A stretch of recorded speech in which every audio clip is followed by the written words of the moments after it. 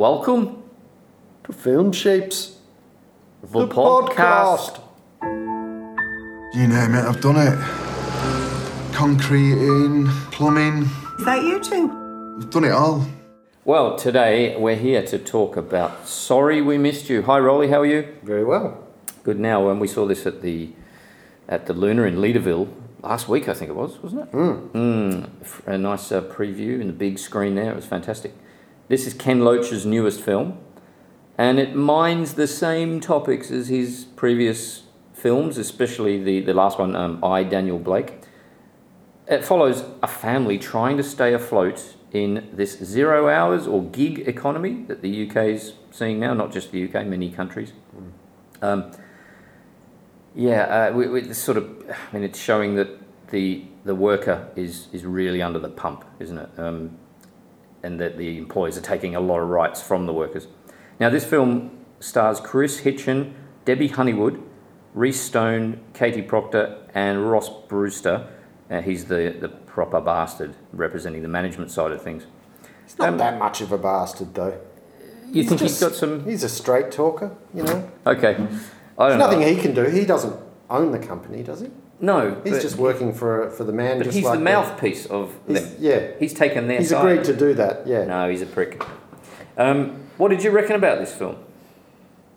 Well, first of all, one thing that disturbs me a little, or it's quite revealing to me, is and makes me understand how unqualified I probably am to be in this job with you. Okay.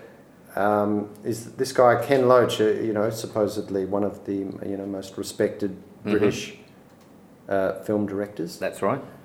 I haven't seen any of his film. I don't know who this guy is. I haven't seen any of his films before. Really? So maybe for other people like me, who are smart enough not to be doing the podcast, can we go back a little bit on his history? Yeah, sure. He's always been quite the socialist, so it's always underpinning, I suppose, all of his films. I think he probably first came to prominence with Kes, about a boy and his what is this, peregrine falcon or something that he has. It's pretty good film in the north. This is when did he start making films? Oh, this was like 69, I think. This film, Kes, and then he's been pretty active all the way through. He's done a lot of TV and maybe some theatre as well. Let me see, I've got a few of his films here that you might know. Because I understood that he recently actually retired, or maybe that was a few years ago, and he's come out of retirement to do the film before this maybe, and this one. Yeah, that sounds about right. Yeah, I think his retirement film was supposed to be Jimmy's Hall or something like this. Yeah, and then he came back again for I, Daniel Blake. Right. He's done films like Riff. These are films that are very in the same vein as Sorry We Missed You. Riff Raff in 91, Raining Stones 93, Lady Bird 94, Bread and Roses, which I haven't seen, in 2000, My Name is Joe 98, Carla's Song 96, and then of course I, Daniel Blake, a couple of years ago. And these are all pretty much dealing with the working classes and their struggles. He has done other things like Land and Freedom and The Wind That Shakes the Barley, about international proletariat issues. I think they're films about the Spanish Civil War. Yeah, okay. At least one is, anyway. Hang on. One is about... Now, The Wind That Shakes the Barley, I think, is about the Irish issues with the British. Okay. So, yeah, he's always on the side of the little guy. Well, and respect to him, and, I'm sorry I have not heard or seen any of his films. He sits. I think he sits alongside Mike Leigh, who's very similar but makes probably more polished and possibly bigger films. Mike Leigh's the guy that did Peterloo, which we didn't like. Yes, that film. Yeah, but he's also done other much better films in his past. They're very similar. Well, that was the controversial one with Cheeky that we did, wasn't it? Yes, it was. I mean, I'm sort of here to represent. Shady is the film critic here. Oh, thank you. I'm really here to represent the everyday man that maybe doesn't know as much about films as... Sure, okay. As people more versed in the subject. But when Cheeky came on to do Peterloo, he kind of stole my spot a little, didn't he? Yeah, it's a toss-up between you and Cheeky. Who knows more about film? I thought you were going to say who knows less about the genre. Oh, yeah, well, it's not even a genre film. I guess it almost is. Yeah, kitchen sink dramas they used to call them in the 60s, but this is a bit more.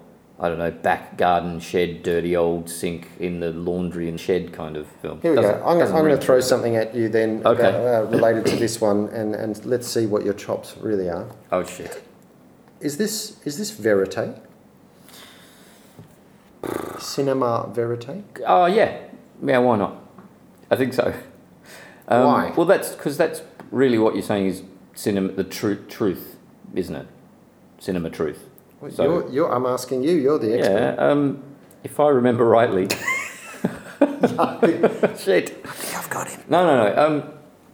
I think cinema verite is a French term, anyway. Rolly. He's pretty good. He's good on that one. But yeah, these are. My understanding is it's realism. Yeah, that's right. It could probably. This probably goes back to Vittorio De Sica and Roberto Rossellini, these Italian directors who made things like Rome Open City during the war, and they were shooting while there were Germans in Rome and that kind of stuff. More documentary style. Yeah. And yeah, I think it would be. It's almost. Well, can you imagine this as a documentary? Probably. This film. I imagine if it was a documentary, things wouldn't go quite so pear-shaped. You would be very happy if they did. If this was a film that you were making that was a documentary. Yeah, gotcha. With all the incidents that occurred in the film. Yeah, they really pile up on top. I guess it's like... Yeah, and this film does have that feeling about it where you just see that all this shit is going to hit the fan from the very first scene. Well, but really. you need conflict. I mean, otherwise it would be just quite dull. No, I'm just pointing out that the viewer is aware of that. It doesn't. Not much necessarily takes you by surprise here. I was wondering which way they were going to go. Where was the conflict going to appear, and like what? Okay, the story is he's decided to join this parcel delivery company as a franchise. He owns the franchise. Like he's working for them, but not working for them. He's air quote self-employed. Self-employed until it doesn't suit the company. Like you can't. You've got to supply your own substitute driver if you can't do it that day. You can't have anybody else in the van with you. All these kind of rules that they put in, even though you're supposed to be owning your own company or running it. I mean, he should have taken, right at the beginning there, he should have taken the option of hiring the van off them and see if he likes the job first. See what they're like to work for. Right. So rather than going out and buying, this is the problem. The audience straight away is going, don't buy a $40,000 van straight away. It makes sense to him. Only if you know you're going to be in the job for the next 5 years. It's a gamble, I suppose, but that says that a lot of people are so desperate they take those risks. Well, yeah, and people tell themselves these stories about how successful they're going to be in this new endeavour without actually necessarily looking But this is like similar to the I, Daniel Blake film, which I think was probably a little bit better than this, but that shows how the system completely overrides any humanity or care. And this one, they haven't even got to that stage yet. So they're in the workforce, so to speak. But I, Daniel Blake, was in the Social Security network, and he was getting shafted equally as these people. So it's bleak. It's very bleak. Showing that like modern day England is a fucking horrible place to live and try and make a crust. Yeah. Is it? It's a little spoiler here, but at the end, do you think there was any hope? He's no driving off back to work. Hope. And I really respect that ending. Yeah. And to be able to end a film like that without skipping a beat, I'm totally in favour for. I don't necessarily need it all tied up. No, but wow, isn't it? It's demoralising, isn't it? Just seeing that final scene. Nobody died. Let's go that far. But it was almost like, fuck. This is the life that they're gonna. It's just continuous misery. Well, and then do you leave the cinema though going, well, could be worse? Well, my life's not so bad. That's actually what you said to me. Like, oh, look, we're here in Perth. It's nothing like that shit, and we're not getting that. But it could. For some people it is though. That's right. I'm not saying it's because of where we are. It's just like looking. It's a film that forces you to look back on yourself and your own situation. Oh, I think it's a warning. I mean, it could get as bad as that here. Well, I have no doubt for some people it is that bad. I mean, you look at. What about Uber drivers? Yeah, right. I mean, for the majority, you know, this gig economy is everywhere. Yeah. For the majority, will it get? Yeah, I don't know. Possibly. I mean, the whole film really speaks to. It's almost a billboard for universal income. Yeah, sure. In some ways. Yep. A fallback where you actually don't have to accept conditions of a job that are that unreasonable. Give it to the man. I think the best thing that could happen for companies like that or for people employed by companies like that is to have something to fall back on, so they don't have to say yes to the job in the first place. Right, but that at the moment that would be Social Security, but in England it's not secure. It's barely social. Well, and here it's not what it used to be back in, as you and I would remember in the 90s, where going on the dole, as they called it, would be a that was almost a rite of passage. Yeah. Yes, that's right. And before our time, it was like that was the surfing lifestyle. You went and did that in your panel van for a year or so before you actually got a job. But it didn't mean that everyone on Social Security was a bludger and wanted to do that for the rest of their lives. No. But that's what the government now wants you to believe. This is what, the government wants you to believe that if they did that, then no one would want to work ever. Yes. And that's so far from the truth. You just need to make it so I don't have to live on the street. I'm still going to be poor. Yeah. But you could just scrape by. It's not a living wage. I mean, you can just get by. You've got to be able to scrape by. And I think at the moment that is not the case. No. Yeah. I mean, even here. And we've got it pretty good. Yeah. And we've got it pretty good with healthcare as well, even though there's problems. For now. Do you reckon this is poverty porn? No. This film? No, I don't think it's poverty porn. I mean, your face has gone funny. Poverty porn would be like paying, like that bum fights show where they paid. What? They paid bums on the street to fight each other. Ah, okay. No, I mean the depiction. I mean the you can't get that image out. I mean, like the depiction of the poor folk, the people struggling. It seems to me that it's not. It's because they look reasonably comfortable. They've got a house. They're paying rent.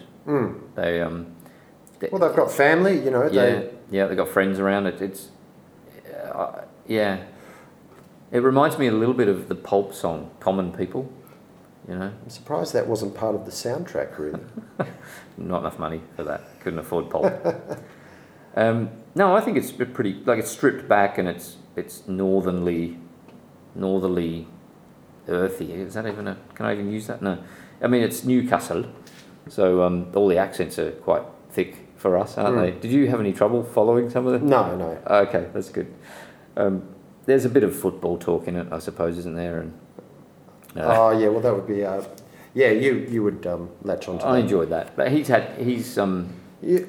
think he's from Manchester, isn't he? Old Loach, because he did a film called Looking for Eric with Eric Cantona in it for a little bit. Not heard. No, that's okay. Yeah. There you go. Now you were talking about the actors. Yeah, I wanted to bring that up. Sure. What did you think? And I know he's well known for not using well-known actors. Mm-hmm. He's well known for not using well-known actors. Gotcha. But I thought some of the performances in this, not the performances, but some of the choices made by either the director or the editor. It felt like sometimes the actors just fluffed their lines and he left it in. And I found that element a bit distracting from the story because I was, and I'm probably analysing a bit too much when I'm watching it. Can't help that though. When someone fluffs their lines in like you just in a fictional, in a non sort of documentary style setting, then it's a distraction. So you reckon he just let it go? Well, there you go with the verite, I suppose. Yeah. Yeah, and I felt like, maybe you could have. I know she walked across the street and went in and out a few doors, and that was a fairly long shot, and she did it close to the end of the shot where she just sort of, stumbled a bit. Okay. But do you think they were a bit lazy? Did they shoot it again? Or did they just not shoot anything twice? I don't know. Maybe that's what he was after. Don't worry, if you fluff your lines, it's natural. Everybody does it. So. Well, look, that would be the only thing I would really question about the film. I guess I thought it was a really quite a sensitively made film in a lot of ways. It was. I mean, I looked at some of the actors' past credits, and only a couple of them have done lots of work. So I think Chris Hitchens, the lead, the father in the family, has done a bit of work. Ross Brewster as well, but the kids hadn't done anything. Which one's Ross Brewster? He's the nasty bastard in the parcel delivery place. Yeah, see, I still feel like sticking up for him a bit because really? I think he, him as a character, Oh, he played it well, but he's a prick. Yeah, but there's a situation where he has to be a prick in order to do that job. He's just doing what the other guys would probably want to do if they could get that job. Yeah, but he's making the most. He's got the same problems as everyone else. That's as he's saying. But that's the system then, not him. I'm saying that's the system. It's not. But he could be nicer about it. He's playing up the fact that he's the. How can you be nice when you're telling someone it doesn't matter if your kid could be going to jail? You have to find someone else for your shift. How can you do that nicely? Oh yeah, okay. It's hard, it's a difficult. But he plays up the fact that he is the number one nasty bastard. There should be a statue of him, patron saint of nasty pricks or whatever he said. Yeah. I think he's definitely makes he's a formidable archetype of the nasty bastard at the workplace. Yeah. But I still feel like, there could have. But maybe that's the good thing about that performance was that I still felt there was a heart in there somewhere. Okay. Not me so much. Yeah. Okay. But it was well played. Sometimes funny as well. Very deadpan humour there though. I think the parents. I think the daughter was my standout actually, even though she's not done much before. But she came across really. No, she was good. Like emotionally mature for her age. The young lad was a little bit mumbly, and I suppose that's all teenage boys in the north, I guess. But he was all right. But I think the daughter was great. The parents were great as well. So I think the acting was very naturalistic and it felt very honest. I think verite. Very verite. Something's caught in my throat. Very verite. And I just want to mention the people that worked with Loach again. Like Paul Laverty, always writes pretty much for Loach, almost primarily for him. Robbie Ryan, the cinematographer, he's done some other good things, and a couple with Ken Loach. Jonathan Morris edits as well. So they seem to have a pretty solid crew that they always work with. Some of the actors return, I think, in the past. Robert Carlyle's been in a couple. Peter Mullen, I think, as well. So he likes to keep the people that he knows and trusts around him, I think, which is a good way to create that environment. Yeah. So, is this going to do anything for modern Britain, this film? Is it going to affect the upcoming election? Probably about as much as signing a petition on Facebook. Yeah. I don't know. So fuck all. Yeah. I don't know. Yeah. Yeah, not much. I mean, you don't know what things may bounce off each other in the real world, but you may say though that if things were ideal, like this guy lived and worked through Thatcher and John Major and all those pricks, and he's made some good films during those eras of horrible politics. If everything was ideal, maybe he wouldn't have made films. Have no reason to, by the sounds of it. Sounds of it, yeah. For the type of films he's obviously fond of making, I think. I suppose he'd go and find he'd go overseas to find, injustice. But he has done a couple of times, yeah. Anyway, I kind of enjoyed that. I mean, not enjoyed. You can't say enjoyed, can you? I got something out of it. I don't think it was. Yeah, fun, no, I would agree. Yeah, it's almost a humbling experience to watch this film. Yeah. But well worth it, I'd say. Anyway, especially when you got in for free. Thanks for that. That's all right. Yeah, thank you, Luna. All right. Well, see you next time, Rolly. Bye. See ya. This is where it's at. Vindaloo. Got to be hard to take this stuff. Do you know what I mean? So, all right then. Luckily now.